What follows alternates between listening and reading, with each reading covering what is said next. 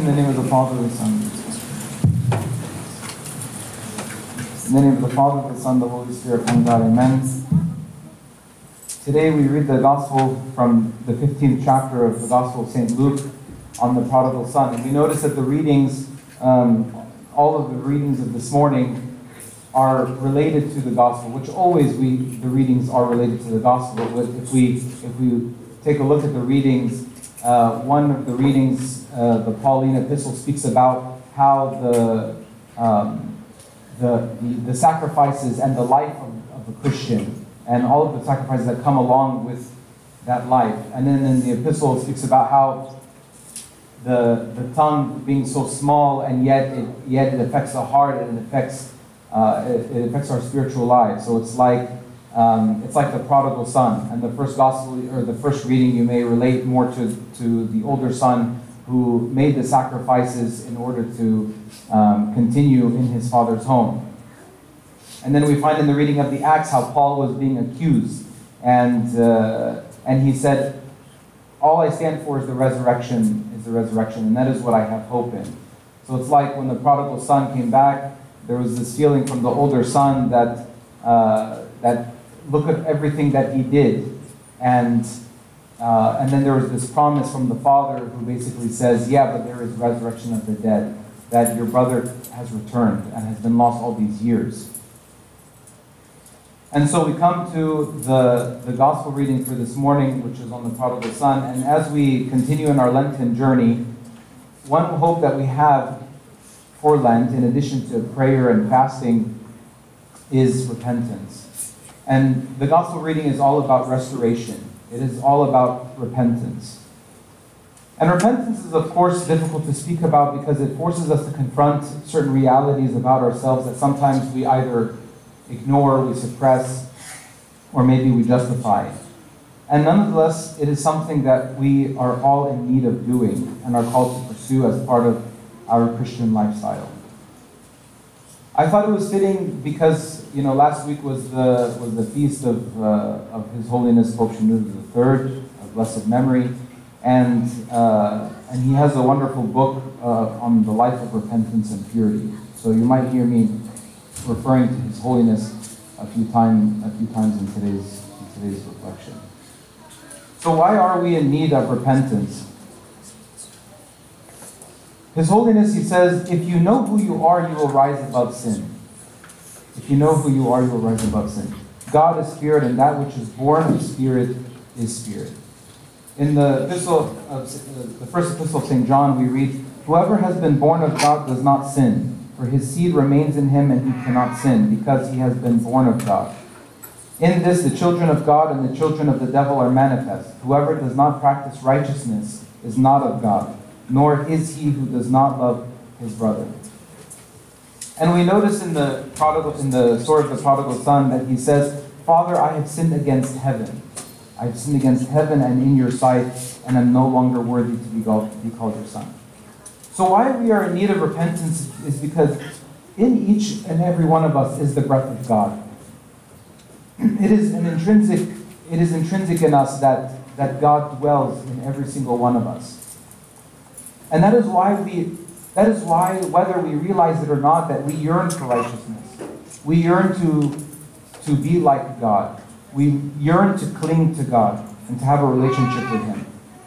Sometimes in the world, all humans desire this, whether they realize who it is that I'm seeking for yet, maybe not. But we desire to cling to Him. And when we hear verses like this, at times we feel hopeless or that there is no salvation. Right? When we see that if one sins, he cannot be of God. But this is the essence of repentance. Is that repentance is the gift and the life that God has given us in order to express our acceptance of His death and resurrection of the cross for us. Jesus, he says in the Gospel of St. John, chapter 6, the one who comes to me I will by no means cast out. Everyone who sees the Son and believes in Him may have everlasting life, and I will raise him up at the last day. In the Psalms, David says, He will wash me, and I will be made whiter than snow. And in Isaiah we read, though your sins are like scarlet, they shall be as white as snow. Though they are red like crimson, they shall be as wool. If you are willing and obedient, you shall eat the good of the land. But if you refuse and rebel, you shall be devoured by the sword. For the mouth of the Lord has spoken. And we do this every week in the liturgy. We remember this. I think I may have mentioned this before. For example, when the priest washes his hand, and he says, you shall sprinkle me with your hyssop, and I shall be purified. You shall wash me, and I shall be made whiter than snow. And then the priest holds his hand up with water dripping, because he's saying, I'm trying to prepare myself for the Eucharist, and it's not just me who's called to prepare myself, but all of us are called to prepare ourselves, to be as white as snow.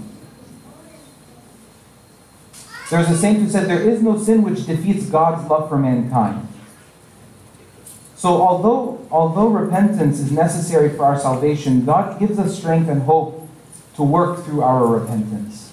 He will participate with us in our repentance. Not only does He participate in our repentance, but our repentance is meaningless without Him and without His sacrifice. If we find the similarity between Christ and the prodigal son, what did the Father put on His Son when He returned? What was the first thing He put on Him?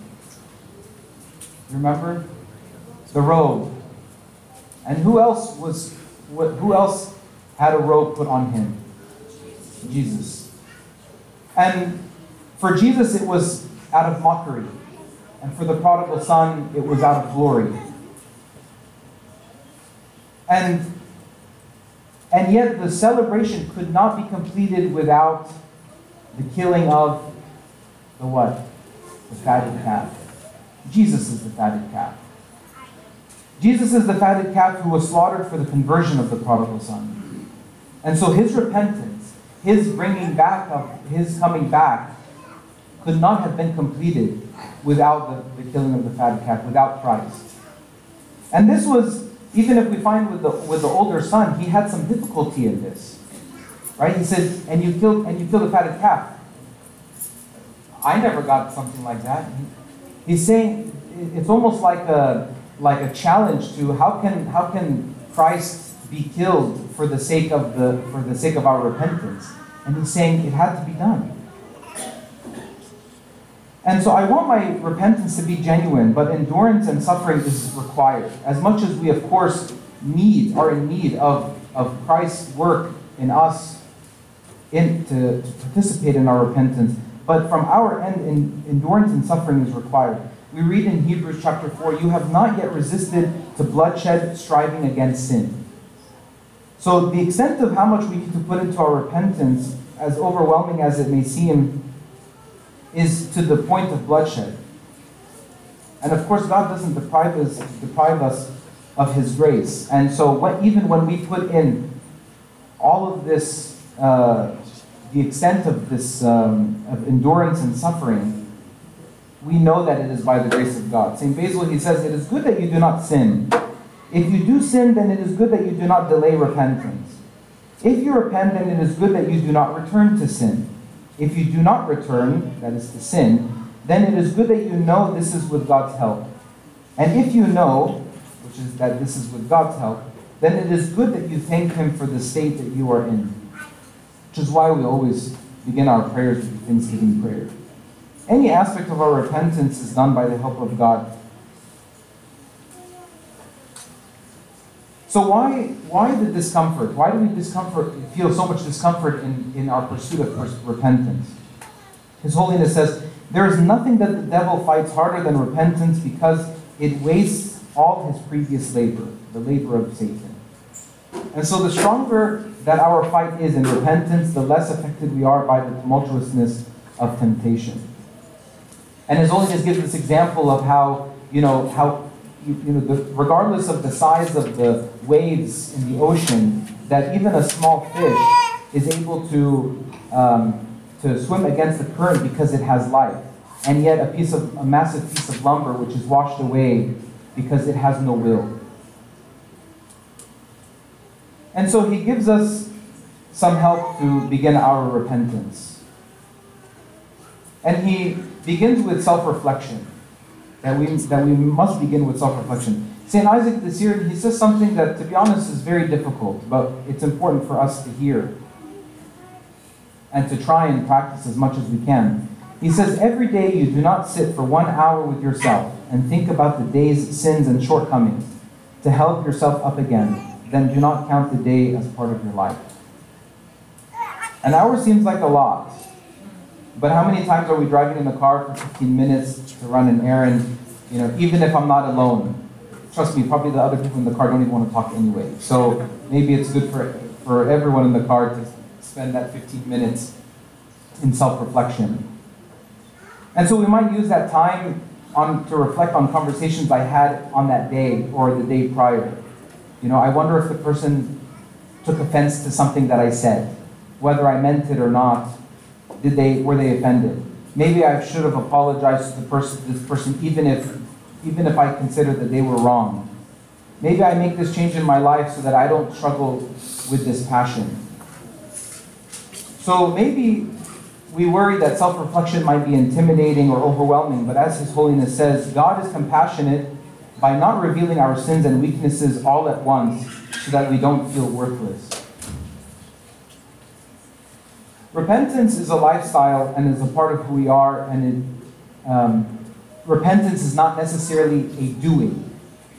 But even if God has given us the grace by helping us to repent even from the physical perspective, meaning that I sort of stop myself from doing things or I hold myself, then I create that separation, then it doesn't mean that I don't still yearn for that sin or regret not taking opportunities when I had the chance to commit those sins. So repentance, the results of repentance is a sort of hatred towards sin. So not only is it about self-reflection, but reflecting on what we hear or see from others, regardless of how it comes to us. God is aware that the effects of our sins lead us to experience difficult times, and when they come, we might say, God, why would you allow such a thing? Or maybe we say, whatever, lousy things just happen to everyone. And although that, of course, sometimes things happen in our lives because of the fallenness of the world, but we do reflect on how some of our challenges might be a way that God desires us to change.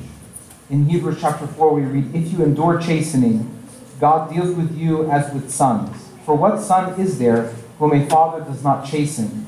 But if you are without chastening, of which all have been partakers, then you are illegitimate and not sons.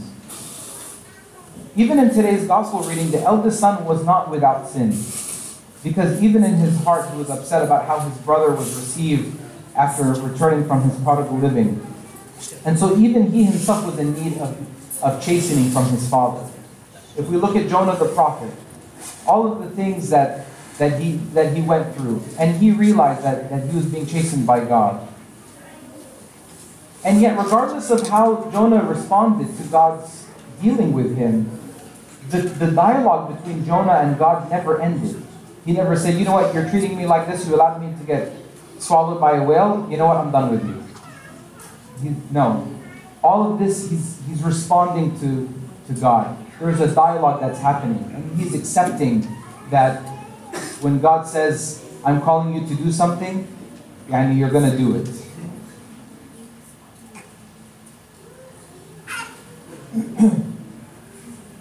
Sometimes chastening from God comes in different ways.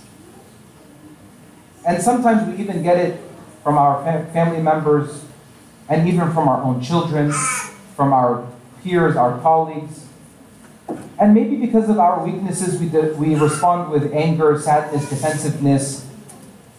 And if we fall in our response, then fine, let it be part of our repentance. But at minimum, we can reflect on how much of what I heard or experienced is true, and I'm in need of repentance of. These types of reflections allow for us to purge of our shortcomings and sins, and isn't a time for justification. His Holiness says, Happy is the man who reveals his sins when he sits with himself. Happier still is he who presents his sins to the Lord with contrition and tears. There are so many examples of times when one can try to justify their sins. But if we look at David, for example, David, he could have decided not to fight Goliath and be justified. The other soldiers, they all justified why they could not fight against Goliath. Well, because he's much bigger than me, so I'm going to probably die. And David, above anyone else, would have been really justified because he wasn't even enrolled in the army at the time. So he really was justified not to fight Goliath. But he felt that this was a calling from God. And so he refused to justify. We all have Goliaths. We all have many of Goliaths in our life. And unless we're ready to fight against all of them, knowing that they are difficult to defeat, we will simply be overtaken by them. Another thing is that reflection during repentance is also not a time to blame others for our sins. Sure, maybe some people deserve a good few words, but still, my sin is my responsibility. And St. Anthony, he says, if we judge ourselves, that is not to judge others. If we judge ourselves, the Lord will be pleased with us. And the desire to blame someone else is as old as it gets. That practice is as old as Adam and Eve, right? When God told Adam, what did you do? And he said, listen, the woman that you gave me, she gave me the fruit. So it's not a time to blame others, but to blame myself. And the last is not to delay in repentance. Many are young and expected to live decades. But some of us will not, unfortunately. And repentance isn't about pushing it off until I'm on my deathbed, because then I don't really have much to show for it. And the thing is sometimes we like, and this is not a good practice as Christians, is that we compare ourselves to the thief on the right. And we say, okay, but I have until the last moment to repent. We should never, ever compare ourselves to the thief on the right, because he didn't know Christ. He didn't know him. That's why there was an exception, if you want to call it. We don't have an exception. Why? Because we've come to know the glory of God. We've come to know him. Not only have we come to know him, but he has come to visit us in many occasions, in the Eucharist. In today's gospel, we read, but when he came to himself, he said, how many of my father's hired servants have bread enough and to spare, and I perish with hunger? I will arise and go to my father. He reflected and immediately pursued repentance. Sometimes we delay our repentance. What delays our repentance is that instead of focusing on our sins and fighting them, we sometimes want to compensate by doing certain things to sort of balance the scale. And that's one of the ways that we delay our repentance. You know Marie Kondo? Right? We have to Marie Kondo our hearts. And we need to confront everything that we are hoarding in the home of our hearts. And if we're hoarders at home, and it's affecting other people, in anything that we do, if there's something that's bugging other people around us, what do? We try to get them something to relieve their pain. The hoarding in the house, it's bothering you, let me get you something. Just hoarding some more. And so we get something to relieve the pain. This is like the sin that is covered by compensating, but the problem isn't gone. The problem isn't gone. And so we constantly delay our repentance. And as we delay, we continue to hoard and hoard and hoard. And regardless of whether it bugs other people, I try to find ways to compensate my heart. Okay, I'm going to compensate by adding community service this week. The church has something community service, I'm going to go. And that makes my heart feel better, right? It's like compensating the people affected in your family. Or, okay, I'm gonna fast like a little bit better this time, or I'm gonna add a few extra days. and then I'm going to feel better. Yeah, our hearts will be relieved for a little bit, but the problem is still there. The hoarding is still there. The disease is still there. And unless I treat the disease now, I will not get to it later. So our repentance, we are in need of repentance because we are God's children. We yearn for His righteousness. We desire repentance because it is how we respond to God's promise of salvation. Repentance requires genuineness and sacrifice, which includes discomfort. And it is a time for self-reflection, reflection on what we see and hear and how it affects us. It is reflection that requires no justification of self, and reflection without blaming others. And repentance should not be delayed. May our repentance be always accepted by God. To Him be the glory both now and ever, unto the ages of all ages. Amen.